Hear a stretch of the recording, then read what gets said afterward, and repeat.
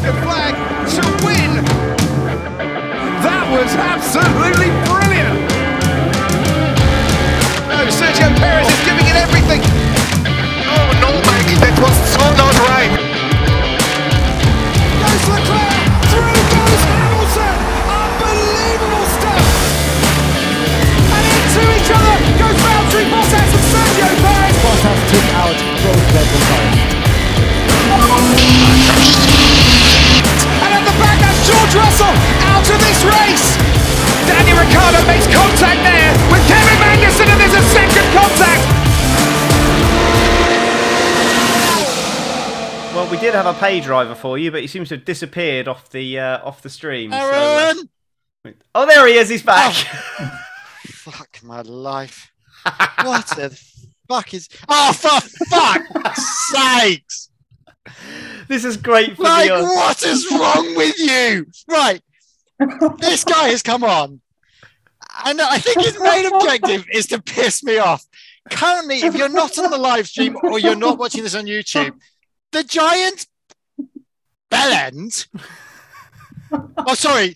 Well, hang on. Really enunciate the bell there, Carl. Really enunciate the bell. Princess or something? Princess? Is that the word that Verstappen used against this guy? Has decided to not only wear a T-shirt with George Russell's sodding logo on it, the Williams hat, I actually quite like the Williams hat. It doesn't say anything about George Russell. So, oh, bollocks, it does. Yeah, you're facing to me, it's fine. He's also got a picture behind him of the child. Use your words, Carl. And then 63 number one fan, and then he's put on his screen George Russell 63 number one fan. That's what his name. Oh, I give up. Like, what did Verstappen call him? A princess after putting a hole in his side or something? He called him a not nice word beginning with D. A dick? Yeah. We're not a grid talk. We can swear, Aaron. It's fine. Come on. We want to hear you swearing on this podcast. Aaron, this is that show. Yeah, and he's just wound me up so much. I don't know what to say. And I might as well just go home now. So I can change it. No, it's fine. Make him suffer. Make him suffer. I normally have to suffer with just listening to Tom, so it makes a change to... Well, we've got to listen to you suffer by listening to you talking about what you can remember happening over the Grand Prix weekend. So should we jump straight into it? Oh. By the way, this is Aaron from AH Grand Prix. Oh, yeah, sorry. Aaron Harper. Hello, Aaron. He's joining us today as this week's pay driver to go talk through the Baku Grand Prix. So, over to you, Carl. So, well... Right. I mean, this was last week. I can't remember what happened yesterday or 2 days ago. Normally, I'm like, Sundays, I just have to leave it to Monday and I can carry on Tuesday. Qualifying was on Friday. It feels so long ago. I can't remember really what happened. Probably, Nick Debris did Nick Debris things. That's all I really remember. He smashed into a wall, I think. And I think that, and Leclerc did quite well. And George Russell ended up in 10th or something, 11th on the qualifying. So that was quite good. That was like the highlight of the day. And then we had, right. So I'm all confused already. What the hell happened? Because we had 4 weeks off, and then with a week to go, they suddenly decided to have a new plan as to what we're doing, a new race form, not even just a new qualifying format. And they just gone, yeah, here's the schedule. I'm just going to throw it up in the air. So much so, Sky News didn't even know about it. No one seemed to fucking know about it. Sky F1 themselves on their own website didn't know about it. It was just completely embarrassing because no one knew what time anything was on. At one point, it was on at 2:00. Then it was, anyway. So, do you know what? I quite like the Saturday. I like qualifying. I'm never one for qualifying. Who really cares about qualifying unless you're in Monaco? Baku is a decent racer's race, if that makes sense. A decent street track. You're not following each other. Although, let's not cut to that point just yet. No, not yet. Spoiler alert. We're having a spoiler alert there. But it was quite interesting to have another qualifying, which Yeah, I think even Ted came up with it, and maybe someone else was. Isn't that what someone said about insanity, that you constantly do the same things and end up with the same results? It sort of did end up like that. And then, so what was interesting though, and I quite liked, was qualifying and racing in a day. That was interesting, and I quite liked that system. And it definitely felt like Saturday became a thing, because normally Saturdays are qualifying and then they're only for an hour and they're not really much, you're sort of, okay, grand, compared to the race, which is the build up and everything. So it felt like a whole day of racing. And they chose Baku, of all places, to try this. I have no idea why. Again, I think Nick de Vries hit a wall, because that's what he does. Maybe I'm wrong. I'm sure someone else will tell me. And I think Sonoda hit a wall as well, again, because that's quite normal. And then during the race, Largent Sojan. Largent Sojan.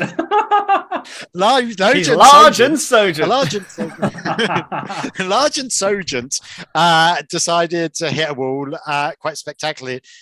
So much so that he didn't actually enter the race. But I can't remember when that was. Was that during qualifying? Yeah, he crashed in. He crashed in sprint shootout and couldn't take part in the sprint. So that was interesting. And then we ended up with the sprint race. Jesus, this is meant to be quite short, but it seemed to, because the weekend went on forever. This is going on forever. I'm sorry. So the Saturday race was all interesting at the beginning. Someone else hit a wall, probably Sonoda, probably de Vries, I'm not sure which. They're quite interchangeable, those two. I've noticed. Like, they might be racing for different teams, but they are so interchangeable. And that wasn't my wedding. That wasn't my wedding ring dropping onto the desk. It's never come off. It's never come off. Oh yeah, awkward. So that's all gravy. And then the race, it was all quite fun at the beginning, and then it just, because it's 100 kilometers, the sprint race is always going to be like this, I think, because you're going to have the fun at the beginning, and then it's going to go into race pace, because they're basically testing out for the GP. You're never going to get an interesting second half of a sprint race. Maybe I'm wrong. Maybe I have been wrong. But I don't think there's overly going to be that exciting ever on a sprint race. I mean, you might as well shorten it down to 50K. It'd be more interesting. And stick everyone on softs. Oh, yeah, this was the thing. They had that whole tyre thing that really pissed me off as well, which then meant that because of the way the tyres were, it meant that he couldn't, because Lando had used all his tyres. I just lost the will to live with trying to understand it. And I just didn't quite understand that. That was just bullshit. Just give them a fresh set of tires. Here's an extra set of tires you have to use for this, right? You have to use for this qualifying. Here's two sets of mediums and here's a soft. Now go off. And I couldn't understand as to why they had to pick and choose. Although, 18 others managed to do it, except for two. Well, should we actually kind of divert onto that at the moment, because we seem to have covered off a lot of what we thought about the sprint format already. So should we kind of like go on to that? Yeah, let's do a sprint section. Yeah, so it's taken so long. The Miami Grand Prix is about to start. Yes. Yeah, all right. And I haven't even got to the race. If this was a sprint weekend, we would have already had qualifying. Oh, Jesus. So, yeah, I mean, you've made some really good points there about the qualifying and it happening so much earlier. Did everyone hear that? I made good points. Before the... I didn't say it was right, it was just good. But it was being so much earlier to the race, it kind of... There's a bit of a natural disconnect there between the qualifying and the race, which is kind of, some people will like that, some people won't. I got no major issue with that part of it. The tyre allocation part of it, I think maybe there's something to say about on these weekends, you just say it's free allocation, because you lose 2 tyres at the end of practice 1, you lose 2 tyres at the end of practice 2, and all that kind of, it just throws things. You lose 2 tyres? Yeah, 2 sets of tyres. So it's like 2 tyres. They're doing wheelies all the way through the track? Yeah, so I think maybe there's something to be said about maybe de-restricting the tyre use With that's a massive phone, according to my perspective on your screen there, Carl. Sorry. So it's. I think there's something you said about maybe changing the format in that sense, because the way it worked out is you have to use a new set of tires, of soft tires in Q3, and you couldn't do it because Lando had used all his new tires. Why couldn't he have just gone out on old tires? You know, if you give the teams the freedom to use the tires how they want, then they may well try and do something different. Wasn't there some rumor that if they did do that, they could use wet tires or something? Yeah, if there was two people going around on wets and just having dual, it would fit if Tsunoda and Norris had got into the top 10 like they had in Friday qualifying. They could have just gone around on inters or full wets and just had a little competition within themselves, which would have been absolutely hilarious and totally Formula One, because they've concocted this plan. They've had 4 weeks to sort this out, and they decided to do it. Hang on. They've had a lot longer than 4 weeks. They've just decided in the last 4 weeks to throw it all up in the air and get a shotgun and shoot. They could have put it to the teams and got it sort of passed by beforehand, but everyone I think was on their holidays. They didn't want to bother them. You can reduce the tyre allocation, and then make it free usage. Because at the moment we've got tyres that they use for half an hour and then put them in the bin. So why not just But this is the whole thing. They're trying to be green, and they're not using the tyres. But they're doing more competitive sessions, which is actually less track time when you think about it. They're getting like half an hour's track time instead of 2 hours. Yeah. When you think about the sprint shootout and instead of a practice session. So I just think that maybe there's something to be done there. There's definitely some tweaks that need to be made. I'm all for reducing the on-track time and making it more competitive, but then just free up the allocation of tyres, because there's no need to limit those tyres, I don't think. I don't know what your thoughts are, and I'll let you get a word in. I thought it worked, actually. I thought the forcing teams to use specific tyres, we're going to get this in Imola in a couple of weeks. They're going to be forced to use hard tyres in Q1, mediums in Q2, and soft in Q3. It's just sort of like a soft test, wasn't it, for that idea? Yeah, kind of. It was like a dummy run, but I think it really, really worked, because on mediums, and obviously the shortened time as well, it kept all the cars on track because you could do multiple laps with it. And then in SQ3, they only did one proper lap, because by that point the soft tyres were cooked and they weren't going to give you the performance. But it kept cars on track, and like when you have a normal qualifying session, they go out on a soft set of tyres, they do their lap, they go back in, and then there's this lull sort of halfway through. And you didn't get that in the Saturday session because there wasn't an opportunity for it. Everyone had to be on track all the time. And, if you made a mistake or you didn't get the lap in time, like with Tsunoda, he was on a good lap. He was like 100 meters from the line and he would have got through. But because what's his name? Sergeant Logan. Largent Sojan, yeah. Largent Sojan. Because he crashed, the red flags come out and Tsunoda was stuffed. So, he was punished even though he had the pace. So it works. It's kind of ironic that it punishes a guy who's regularly down at the back. But it works for me. I like the idea of the tyre thing. I think I don't understand why they just don't give them the set and they have to do hard, mean stuff. But also, because they were on the softs, this became the problem with the last sector. And this is the same problem that we're going to have in Imola. And I think that's why they possibly did this test run at Baku. Because if they're on softs, they've only got one run at it. Do you know what I mean? That's what they were saying. Yeah. So everyone depends on the circuit, though.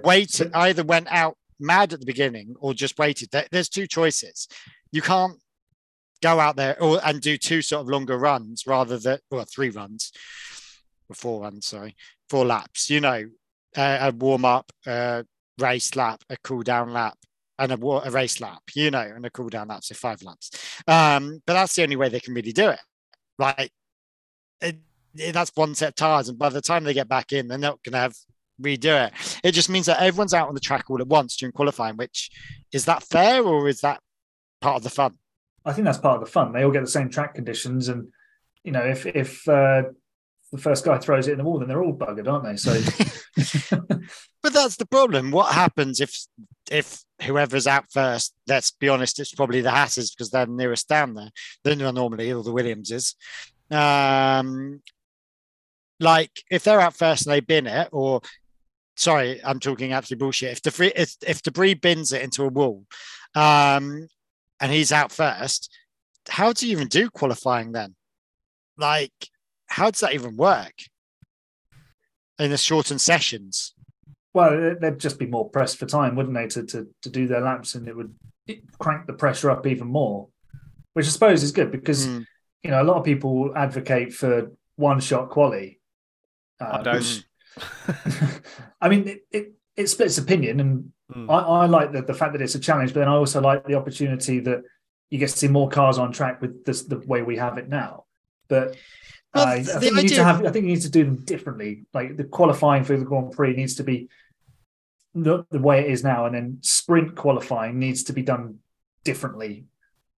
The one-shot qualifying is interesting because if you were to look at the times of one on the first lap that they ever do, sometimes it throws up some random things. You know, the Williams Albon being number one at one. You know, I don't agree with it on a competition level because the circuit is constantly evolving and the conditions are constantly changing, and you need to give everyone the same opportunity to put in their best lap. And if you're saying one-shot qualifying, they go out one at a time.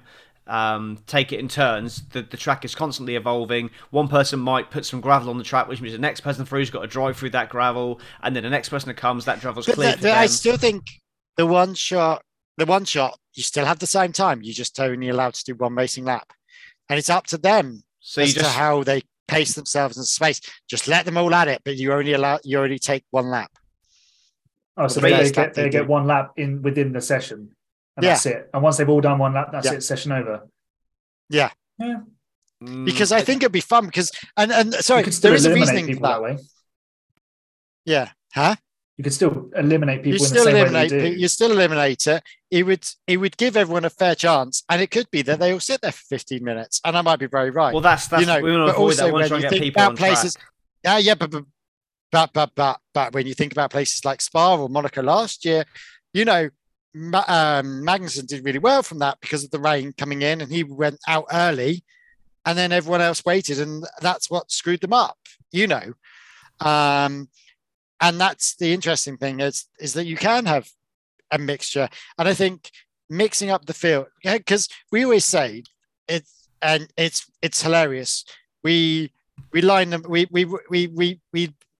we qualify them from fastest to slowest and wonder why the fastest car is 10 miles ahead and the last car is being lapped 3 times. I get that, but it's also it needs to be a pure sporting competition as well, and you've got to put them somewhere. And I don't agree with reverse grids because that's just trying. Oh no, I don't agree with reverse grids, but I think getting there by merit on the first lap, not because your track has evolved and you've hit the right timings and things.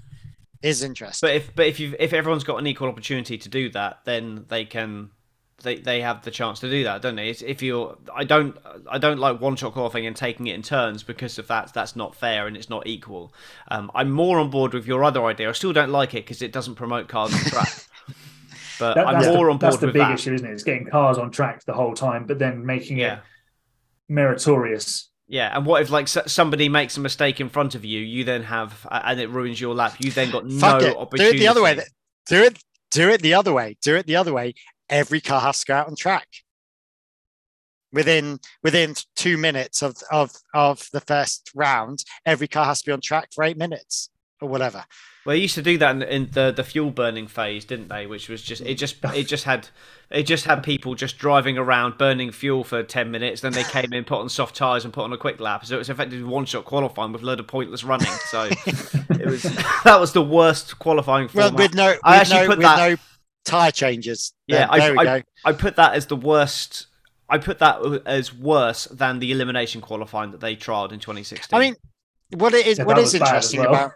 What is interesting about all of this is obviously F1 are trying to work out what to do. There's not many other sports that are evolve as quick as Formula One. It is now. At least they're willing to try things. It never used to be like that. But I don't know if that's a good thing. But I don't know if that's a good thing. Like football, and I'm going there. It's been 90 minutes forever. It's been on the same size pitches forever. Obviously pitches slightly differ. I understand that.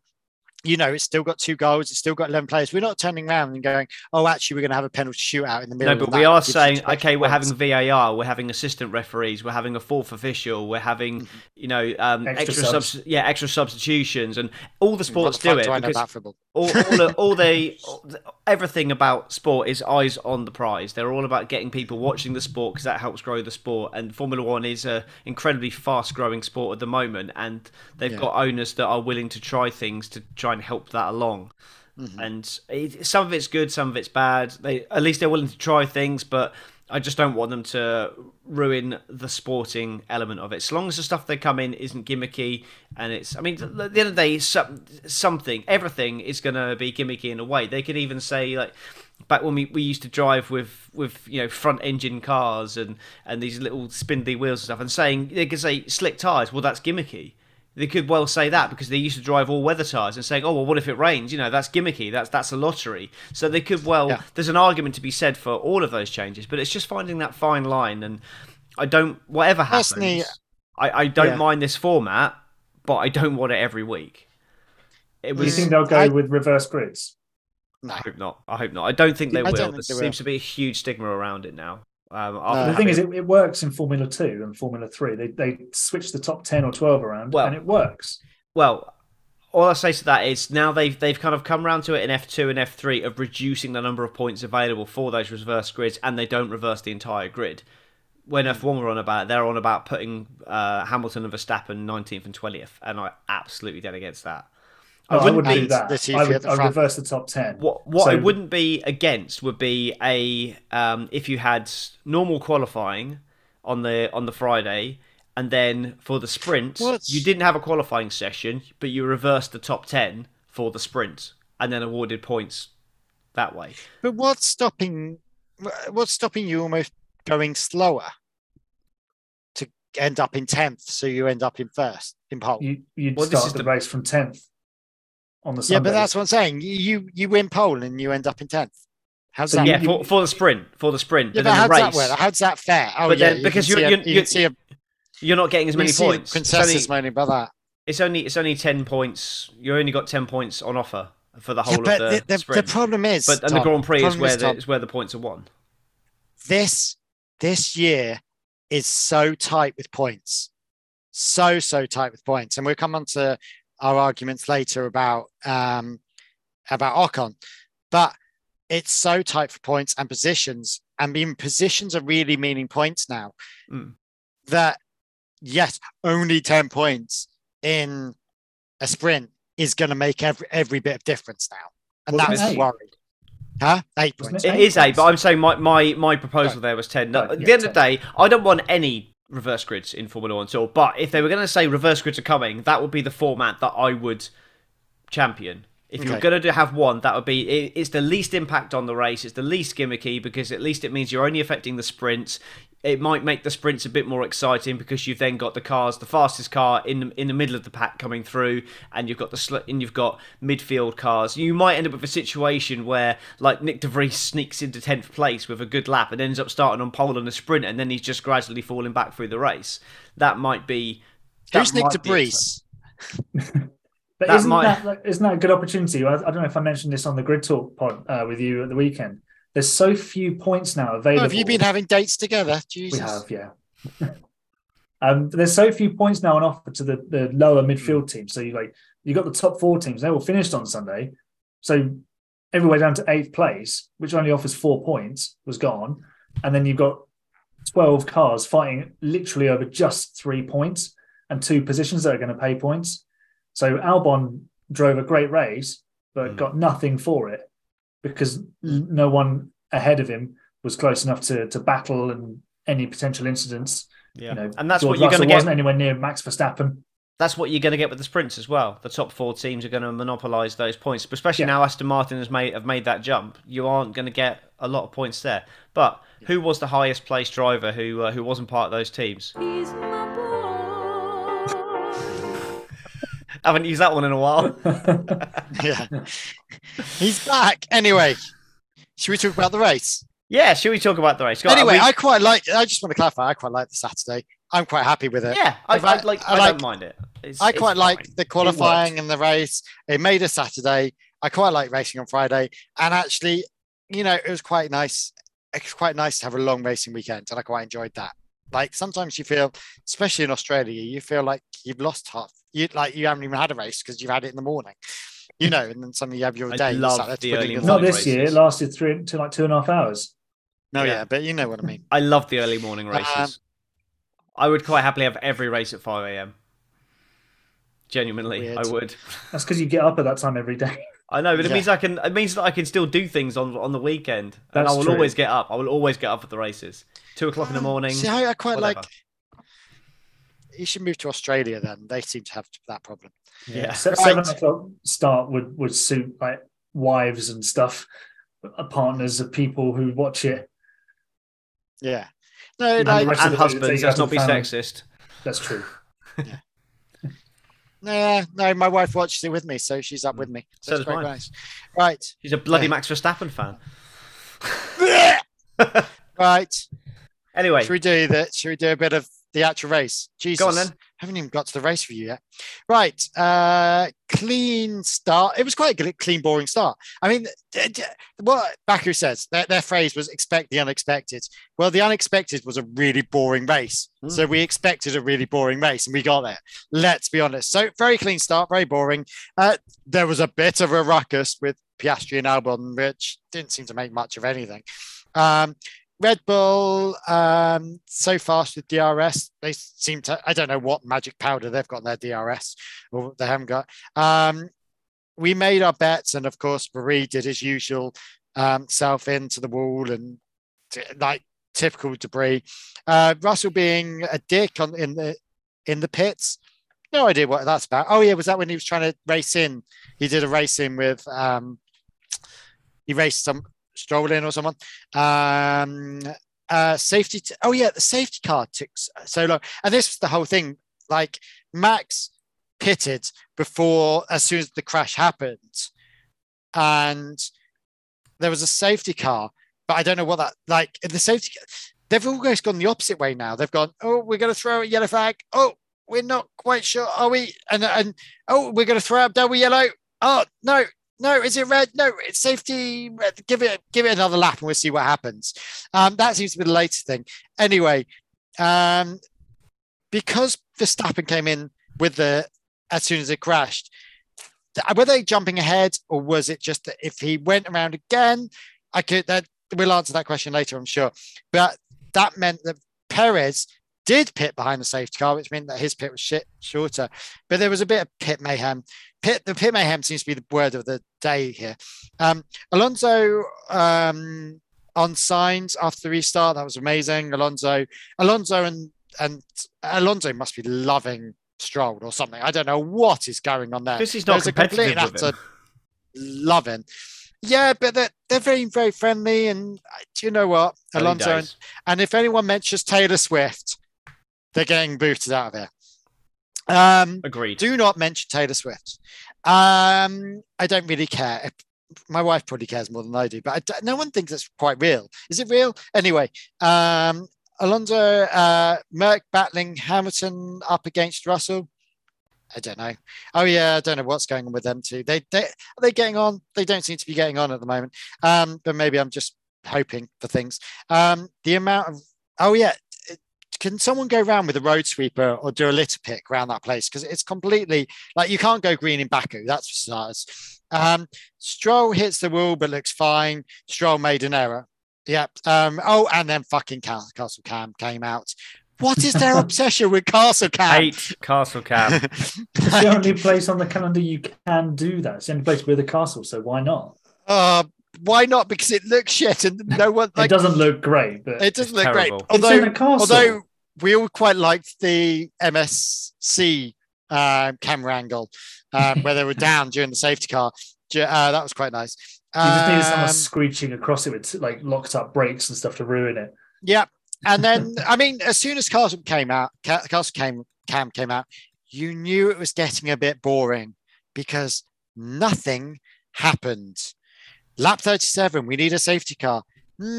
Boring. So bored, I started questioning why the pit boards are not electronic. Can someone answer me that? Why are the pit boards not electronic? I had no idea. Yeah, I don't understand why they use the clippy boards. Don't understand. Like, it's so much easier to send the data down. Anyway, oh, Jesus, Lance Stroll passed Hulkenberg. Jesus, the excitement.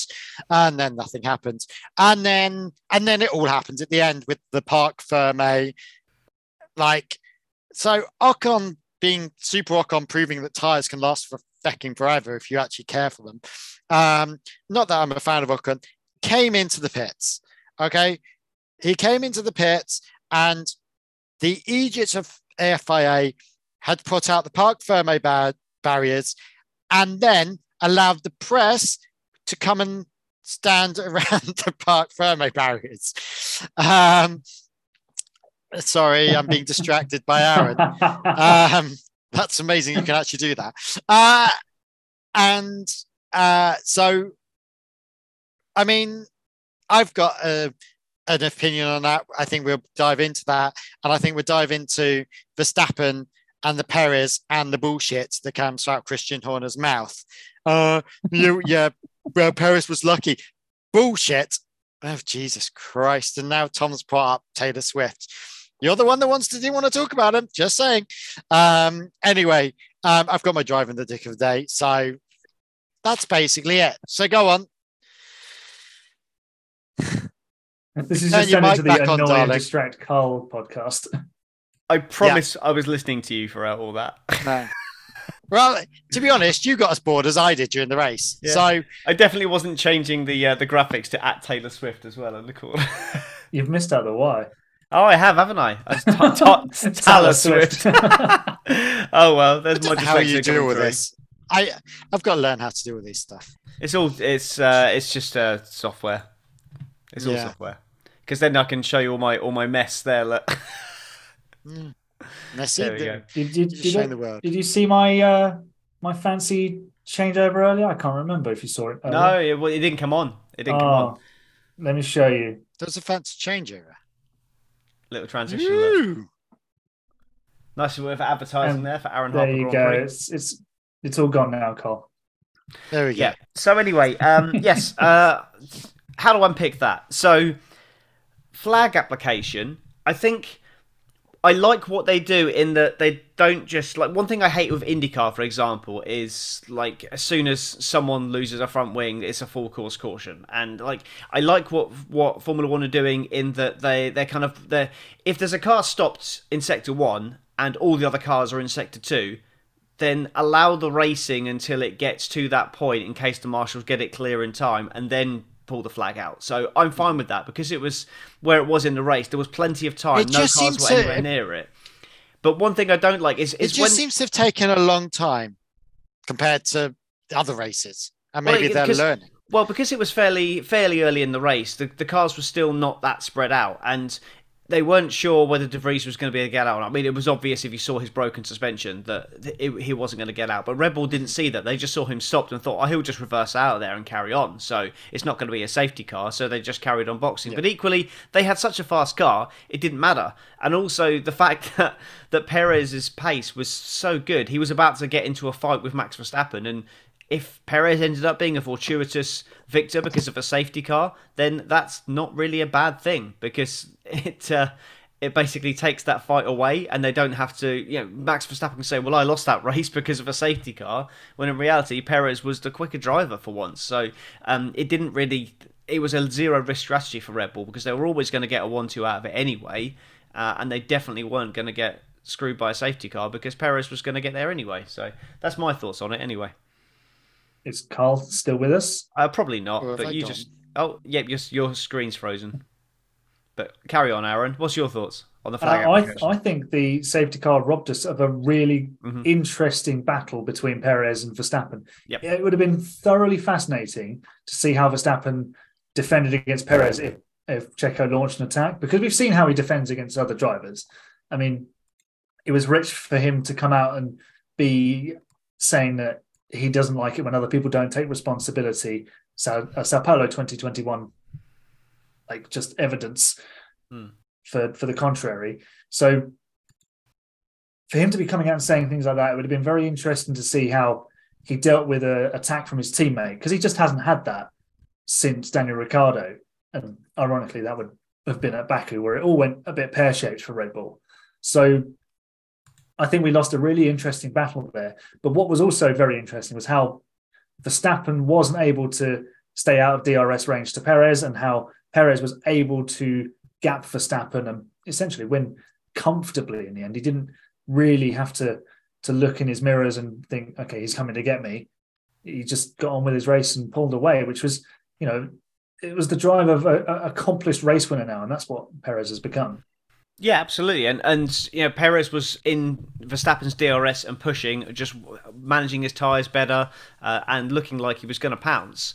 And Verstappen never once got into Perez's DRS. And even if he did, I'm not sure he would have been able to stay there, because Perez just seemed to have much better tyre warm-up and better tyre degradation than Verstappen as well. So I think without the safety car, we do have a Red Bull fight. So stopping Verstappen and then there being a safety car probably was a good thing for Red Bull.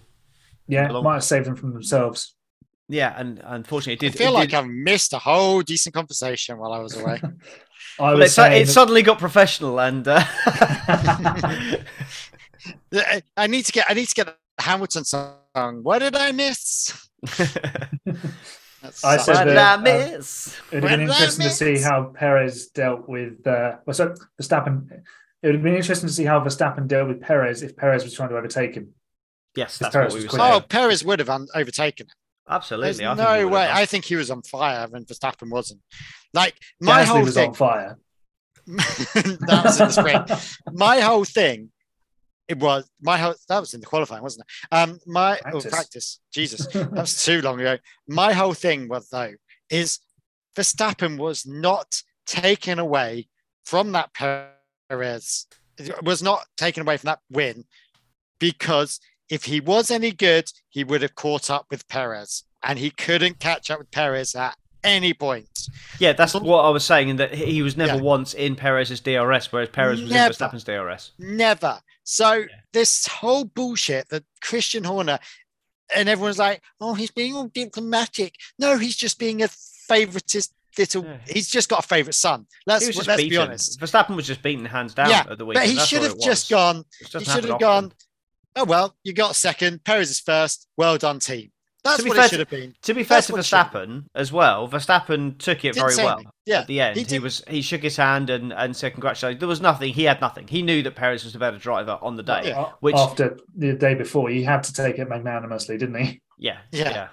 And I have to say as well, like, I hate the way that Red Bull just enable Verstappen's behaviour in the way, like Horner said in the after that argument with George Russell, it's a good job Russell kept his crash helmet on. Like, that for me is just an inciting comment, and the way like his radio, Gianpiero Lambiase, comes over and he feeds into Max's conspiracy theories and it, like the takeover, the comment. Oh, you managed to get past it without crashing into it. Like, but they've been doing it for years, and all it does is enables his petty behaviour. Petty is the perfect word for it. It just enables that behaviour, and it's really unprofessional. And all it does is put Max Verstappen in this negative mindset, which is why he ends up getting so irate in these situations. And it's you hear Bono on stuff, and if something happens to Hamilton, like you look at, I mean, I don't want to go back to it, but a perfect example, because I listened to the radio for it, was Abu Dhabi 21.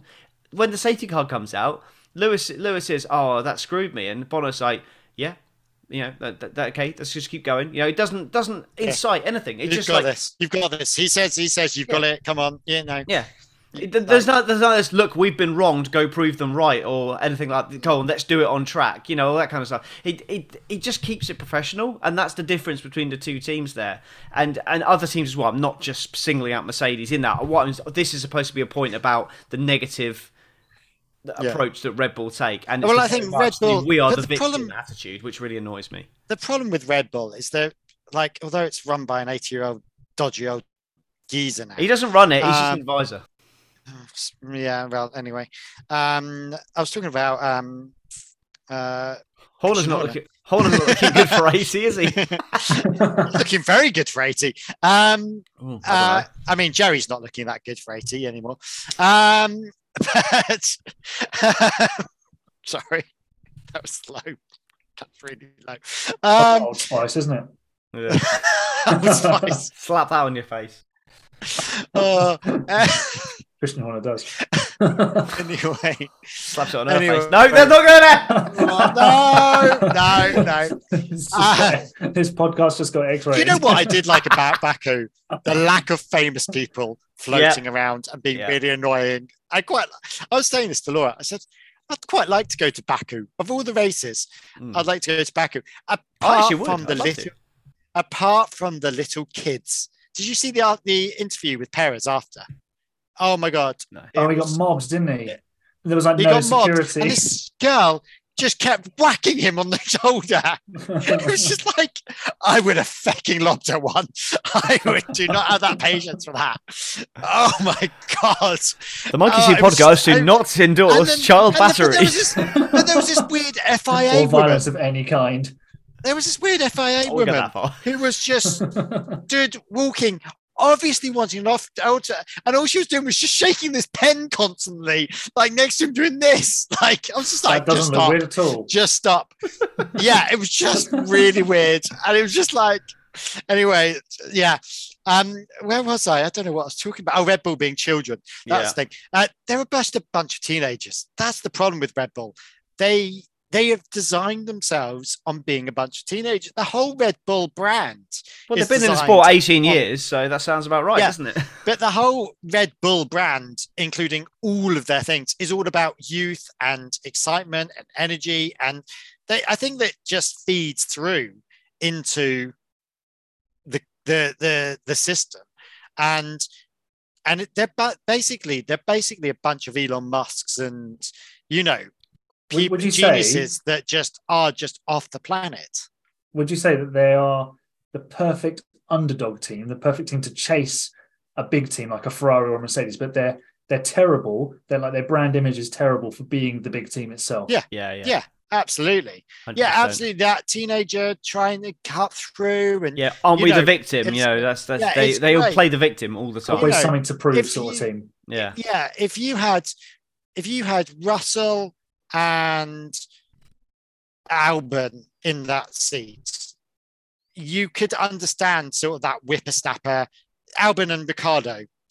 I could understand that sort of underdog whippersnapper. I need to get up, But when they've got Verstappen and Perez, they're not almost filling that role of being that young whippersnapper, because Verstappen is aged in the sense of maturity, not maturity, but in the sense of being a world champion. He doesn't have that underdog thing. So he has to have this weird teenage persona that doesn't quite match his world-class title, and, Formula One has always been known for having slightly out there, crazy winners, Hunt, Senna, in Senna in his day, even the Doctor, they've all had, there's all quirks about them.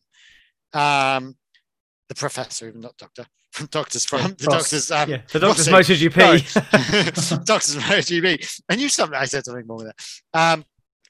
But they've all got quirks. But Nick and Rosberg has a quirk. But I don't think they're the right. Like if Mercedes or Ferrari won or were winning, you sort of just go, oh yeah, that's fine, because they're the adults. That Red Bull are a bunch of children. And it's run like a bunch of children. Even if you look at their pits team, it just feels like a really childish way. If you watch all the Drive to Survive, just the mechanics all seem really. Again, it's the Christian Horner has got this character of just playing the victim all the time, and that's trying to. Why are you going for the sympathy card? You've got the best car on the grid. Why are you trying to play the sympathy card? The sympathy card is that his teammate won. I don't get that. Yes, good point. Good point. Sorry, what? But your little brother did better than you. Oh no! But anyway, we'll just come with a little bit, but staying with Red Bull a little bit there. Is Checo a title contender? Do we think? I'm still not entirely convinced he is. But I mean, it's hard to say. I mean, if he can hang in there long enough, of course he is. But he's got to hang in there. If he can finish second and beat Verstappen on the odd occasion, there'll be a point where Verstappen fails to finish. The advantage that he's got here is we have lost France and we have gained Las Vegas. That is another street track that he can win on. The problem is we lost China. That's not a street track, though. There's not a street track. No. So Verstappen, it's a banging track, to be fair. Yeah, it's a good track. But Verstappen probably would have won China. The street tracks are where Perez is. The more street tracks we've got, the better he seems to be. So he is gaining here. Miami next week, I would not be surprised if Perez does well and wins. I would not be surprised if Verstappen doesn't do well. I'd love to see how they manage Verstappen, just sort of touching on the childishness of that team. Especially if you lost the championship lead. If you lost the lead to Perez. Yeah, that'd be very interesting. They also, I know this is never going to happen. It has to be without a crash. If there's a crash and Verstappen crashes, there will be like, oh, poor Verstappen. It has to be on the track, and I don't know how they'll deal with that. They will screw Perez over, and it will be interesting to see where silly season starts with that. I think the Ferrari Nürburgring 99 we've forgotten one of the tyres. Yeah. I do you watch, there'll be a problem in the pits with Perez, or something would happen. I think the calendar is very front-loaded towards Perez's strengths, though. So I think it's like if they're playing a game of top trumps, and he's played his best 5 cards already. So I think like he's played his best 4 cards or 5 cards if you count the sprint, and he's got no good cards left now, or very few. And Verstappen's got a whole deck. So what's he got? Singapore, Yas Marina, not Yas Marina, Monaco. Yeah. Yeah, you say that. Yeah, how well did he do 2 years ago in the pink Mercedes? That's what sold him. That was Bahrain. That was on the Sakir circuit, wasn't it? That was the it wasn't. He won Yas Marina. He won in Sakir, didn't he? And did really well in Yas Marina as well. I don't remember it. And he was fourth. He was fourth, and he shouldn't have been. And then he broke down, so he didn't actually get that win. We're talking in 2020 here, then. Yes, I'm gonna have a look. I don't recall the 2020 race. Oh yeah, COVID. He was in 20. Yeah, in 20 he was winning. Yeah. And then broke down or something. Had an issue. Can't remember now. But anyway, what I'm saying is that circuit's possibly one of his better ones. Other better ones are Singapore, Miami, Monaco, and Las Vegas. I'm guessing Las Vegas. We don't know. I'm guessing it's impossible. Vegas. It's impossible to know. But yeah, it's a bit early to say. But yeah. So he's got another 6 races. So yeah, in theory, Max is ahead. Yeah, there's still 18 races to go, isn't there? So, yeah. Or 19 races. And 5 sprints. Yeah, I think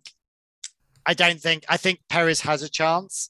But you are right; it's all front-loaded. But it'll be interesting, as Aaron said, it'd be really interesting to see the management of that. What about Alpine and McLaren? They had loads of big upgrades this weekend, and both had. I mean, obviously, my boy got 9th place, which is the best you could have really hoped for. But apart from that, it was a pretty poor race for both of them. Really, not a lot of stuff on offer. What do we think about their performances?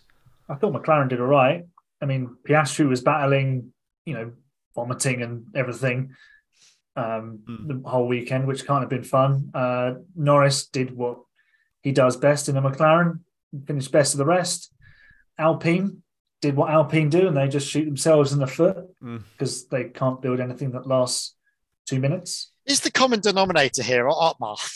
Just saying. Is the common denominator? No, I think the common denominator is Enstone, to be honest. They've not really produced a reliable car since probably 2010, something like that. I'm trying to think the last time they actually had a reliable car that was fast. Yeah, maybe 2012.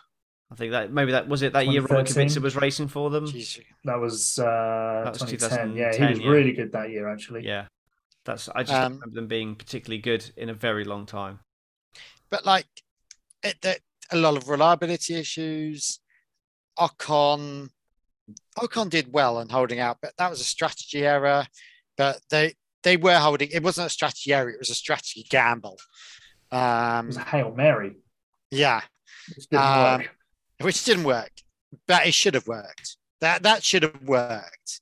And I can understand why they were, based on history on history of Baku, that should have worked. Absolutely. Yeah, it's almost a slam dunk strategy to work in Baku, isn't it? Yeah. And Magnussen was out there as well doing the same strategy. Hulkenberg, sorry. And I don't think it was wrong at all. Well, that's all they could do. Starting at the back from the pits, that's all they could do realistically. It got them into the points, and if there'd been a red flag mid-race, they'd have swapped to the mediums and potentially held on till the end. So yeah, it could have worked, but it is always a gamble from that, like going forward. Yeah. Right. Should we talk about pit race? Yeah, I can't believe we've been on this podcast for like 45 minutes and we haven't mentioned the pit lane. Antics debacle.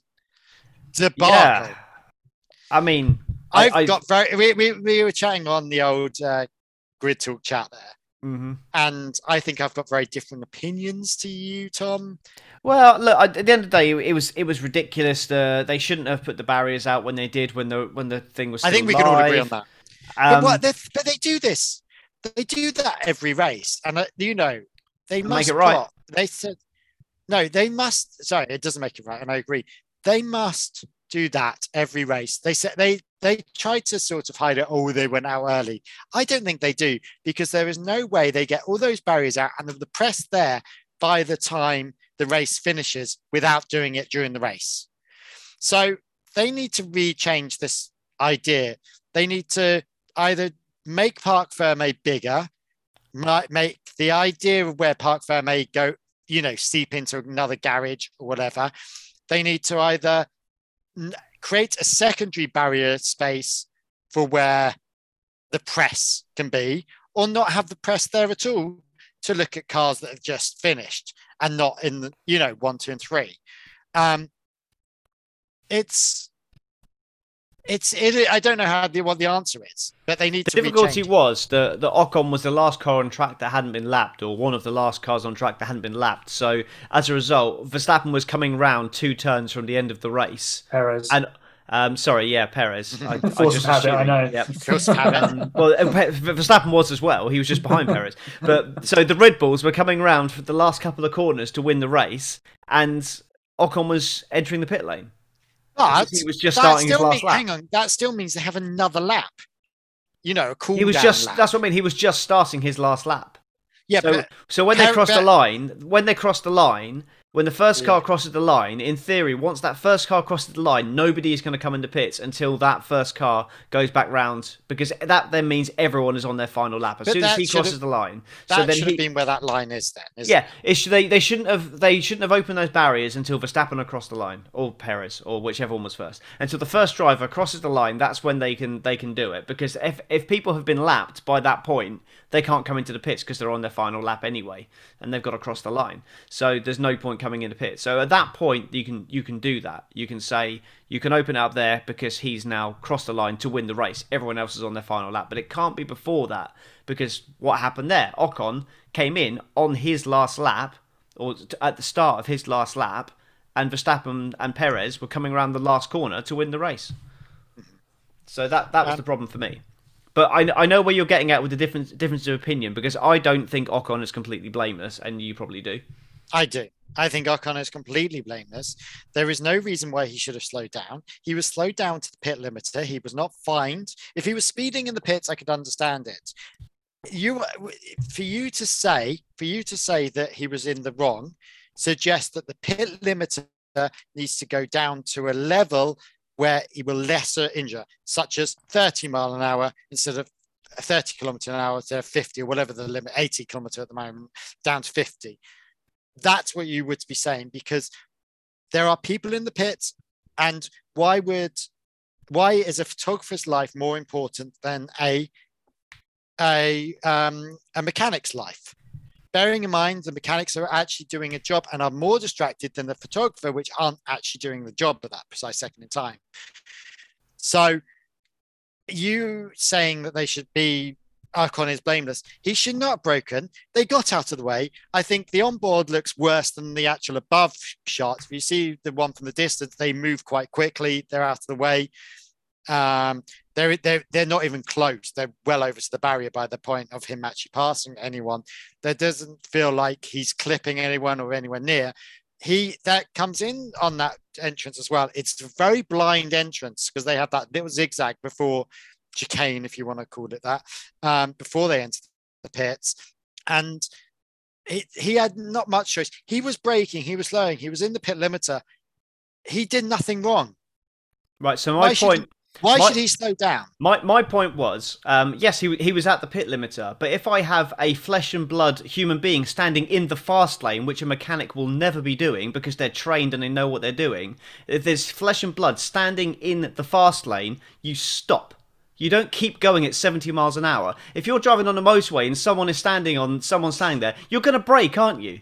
I don't see what the race. It was the race was done. He'd tried this Hail Mary strategy. It didn't work. He had to fulfill the regulations by coming into the pits. Didn't brake? How do you know he didn't brake? Because we saw it on the onboard. Because he was down to the limiter and he just kept going and he didn't slow down beyond that point. Yes, he was going the pit lane limiter, and obviously they shouldn't have been there. That is not his fault that those people are there. I just thought that given there was absolutely nothing to play for, and there isn't, because he was on the last lap. He was holding out for a freak strategy to happen. It didn't work. He had to satisfy the regulations by coming to the pits. Oh well, we gave it a try. I'm now going to be last on track. Okay, never mind. Coming to the pits. What was the problem in just, you know what? Oh crap, there's people ahead of me. I better slow down a bit more just to make sure that they don't, because what was happening was photographers were going into the fast lane, seeing the car, then going out of the fast lane, but other photographers were still flooding in, and they were like they were stepping out into the fast lane once the other ones were going out of the way. And that was the problem, that it was a completely unreadable situation. He had no idea what was going on there. He should have dropped to a crawl like when they do when they come to the grid and just worked his way through and then argued it out afterwards and said, look, I've lost loads of time in the pits because of your problem. Not that it would have made any difference in the long run, but my issue was that he just kept going on the limiter when he was inches away from people that weren't trained to be where they were. Not his fault, but he should have slowed down. That was my problem. I think you've both raised like good important points. I mean, like you say, Tom, if someone's in the road, then surely you just stop.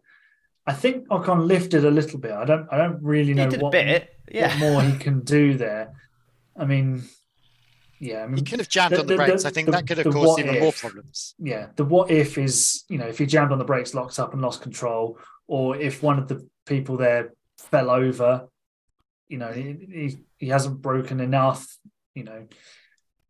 First point of order is they should never have been there, and that is the last point, because they just shouldn't be there.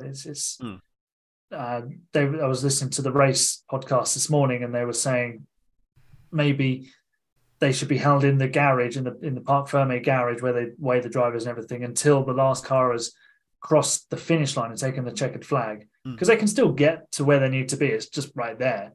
They're just wanting to be there, waiting and prepared and stuff. So it was just a really badly organised job by the people in charge there of that bit, by the FIA. Which, should we be surprised?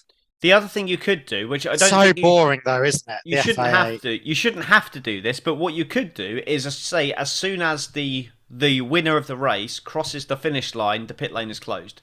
You could say that, because then that'll stop people coming in at the end, because it still wouldn't have made a change for what happened on Sunday, because Ocon still would have come in because he was ahead of that last driver. But then you could say categorically, once the checkered flag has been flown, that barrier comes across and you have to go round and finish that last lap. You can't come in and retire on the last lap. If not, you stop on track.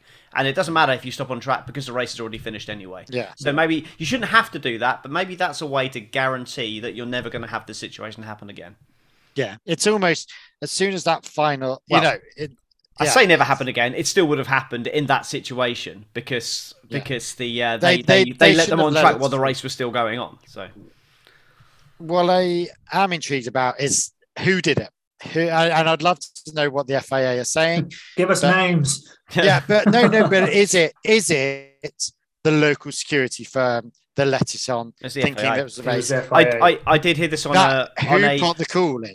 Well, you've got these FIA stewards, not the stewards, but people stewarding is what I mean, in like marshals, effectively, but employed by the FIA that deal with the Parc Ferme and open up the barriers for the press to come on track. And apparently, are they locals? No. They work for the FIA. So whether they're contracted to the FIA, well, that's the problem. I don't know. Anyway. But these are people that work for the FIA.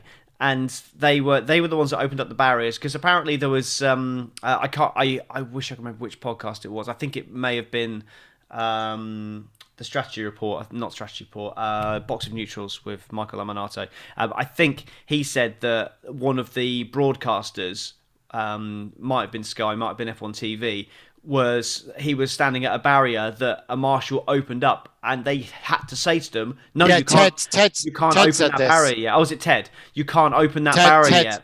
Ted reminded security at their barrier, because they were at the barrier further on by Red Bull. There was two entrances, like the mechanics entrance or something. He was saying. So when you've got the broadcaster telling the FIA that they can't open the barrier, he said it was security. He said that was security. Okay. And that's the thing. Who is putting that call in? Yeah. Is it going from the FIA down to a head of ops and a security firm that's a local firm that's really not too sure what the rules are and regs? Do you know what I mean? Mm-hmm. And are just taking. Did the FIA put that call in early? Did someone in the ops go, "Oh, that's the final corner, grand, let's all go"? Like those Parc Ferme barriers are there so early. You can actually see them a lot earlier than they appear. They're not thrown out. You know, people must be walking around that pit, throwing out those Parc Ferme barriers halfway through the race. Probably not halfway through the race, but yeah. Well, watch it happen, because they must be there a good whiling before the race. They were there when Hulkenberg pitted, which I think was the lap before. Yeah. So, you know, there are people walking around the pits that, you know, might not be the team that know exactly what they're doing. As long as they don't go beyond the garage demarcation, then I'm not massively against that, unless of course George Russell's entering the pits. But this is this is slightly the problem, is that, which was completely legal, by the way. You know, no, you can if there's space, you can race in the pit lane. It is part of the racetrack. So many drivers will do well to remember that if there's space, you can race. Yep. Yeah. Max. But George. What is the madness? I think they need to rethink the Parc Ferme, the winners. Why don't they just do Parc Ferme straight on the track?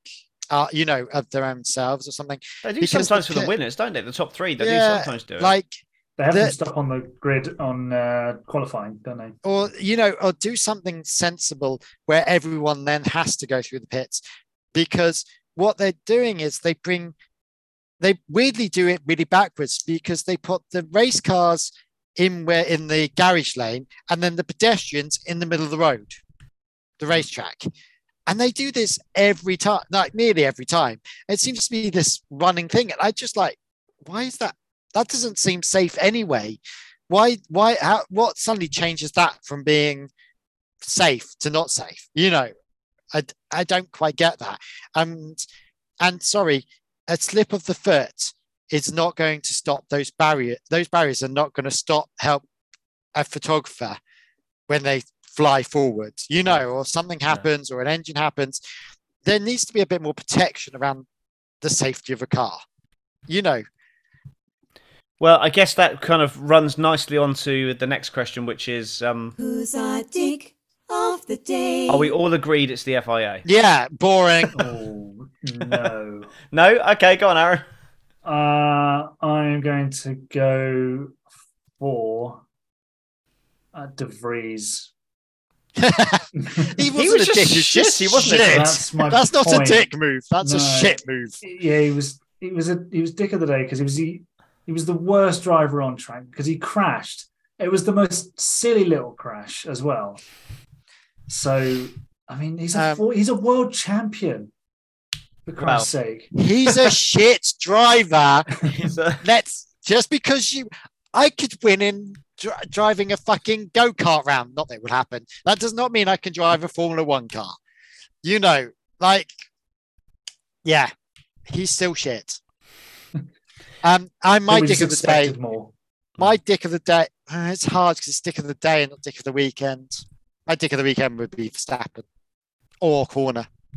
Horner's got a big chance of being dick of the day there for his Perez. Now, Horner's dick of the decade for me. Dick of the millennium. Yeah, like that's the No, I'm sorry, but it probably is the FIA again. Boringly stewing. Yeah, again. shame again. Boring. Driver of the day. I guess Alonso. Yeah, I mean he was working through some problems, wasn't he? He had the DRS issue. I mean that was more DRS issue. Certainly over the weekend.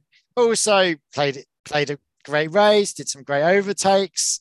You know, like the bits of exciting racing that we did get, Alonso was involved in them. If you're not going for Perez because he's in the best car, then he's a good shout, Alonso, definitely. Mm-hmm. Your thoughts, Aaron? Perez is great. Like I have a love-hate relationship with Fernando Alonso. Yeah, so do I. So He does things. He does things that he does things. I'm like, that'll be her next record. He does things that make me really, really frustrated with him. But then he is such a fantastic driver. So, if you're not going to go for Perez, then I think Alonso is a fair shout. But mine goes for Perez because he simply outdrove Max Verstappen, and you don't get to say that very often. Yeah, I think Charles Leclerc definitely needs a shout as well because 2 qualifying sessions, 2 pole positions. I know one was only technically a pole, and then he had nothing. There was nothing more he could do. It's the loneliest race in history. He said in the cool down room, but to fight the way he did to get into that. What position, was that when he was sat in the middle chair and then he went on to the second podium place? Yeah. I was just going to say that. Yeah, but he was just so much faster than his teammate as well, and Carlos Sainz is no slouch. So I think, for me, it's Perez. I said it on Grid Talk, and I reiterate it, but I think Perez and Alonso definitely get shouts. So I'll mean Leclerc and Alonso. So if you're gonna say Alonso, Carl, then I'll say Leclerc, and that one, we've mentioned all top 3 there. So yeah. Honourable mention for Logan Sargent as well. and to be honest, and Norris, because they both did well this weekend. It's Large and Sojin, isn't it? Logan and Albon. Albon did a flying weekend. And got nothing for it. I feel so gutted for him. Yeah, he did a great weekend. He did do well. He's been on form this season, Albon. He's done really, really well. Mm-hmm. As I just slightly adjust my driver ratings for Alex Albon because I forgot how good a race he had. Alex Albon was brilliant this week.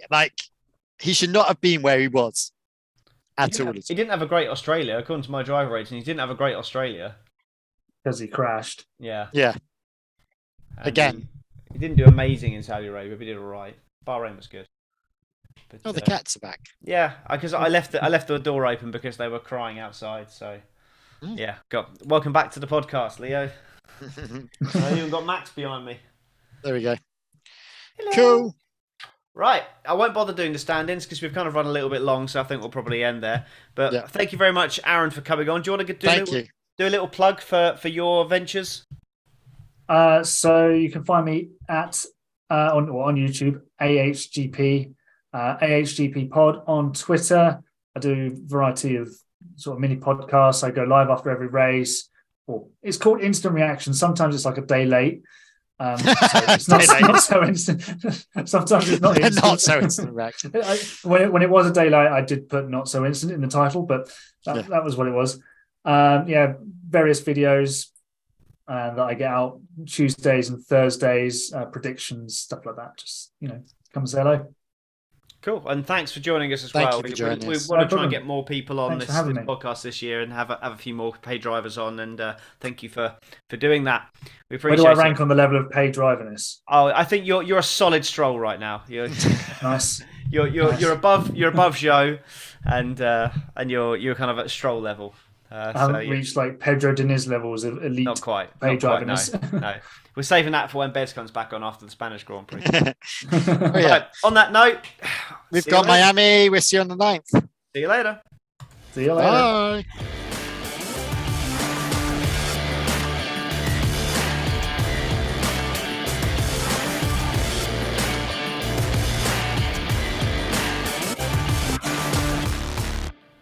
how's your mango jizz coming on?